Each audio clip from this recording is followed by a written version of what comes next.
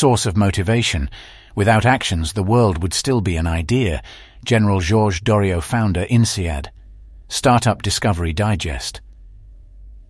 Kiwi Launch provides an all-in-one scheduling and online booking software for service-based businesses to easily manage their online presence and generate bookings with real-time availability. Seed, UAE.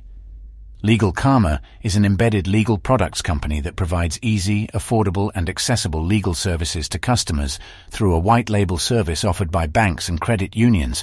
Their solution offers a unique value proposition with trained customer support, automation, and white labeling that is not currently offered in the market. Seed, Austin, US.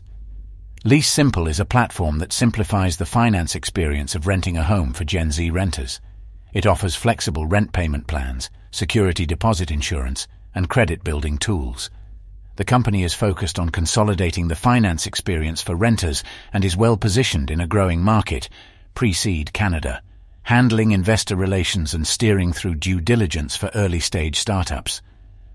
Upon showing initial curiosity following the first discussion, I can share insights into our everyday approach for planning and executing due diligence. Family relationships among co-founders. Co-founders who are related by romantic or family relationships can be tricky to judge. I do not necessarily consider this a red flag, but a yellow sign. The team can entirely be made up of family members, or the co-founders can be a couple/significant others. However, this information should be shared during calls or meetings, as it can be difficult to extract at times, and it leaves a bad taste when discovered later. Team composition and presentation. Early-stage startups often include all team members on a team slide, including advisors, VCs, relatives, entertainers, and interns. However, having a crowded team slide is unnecessary.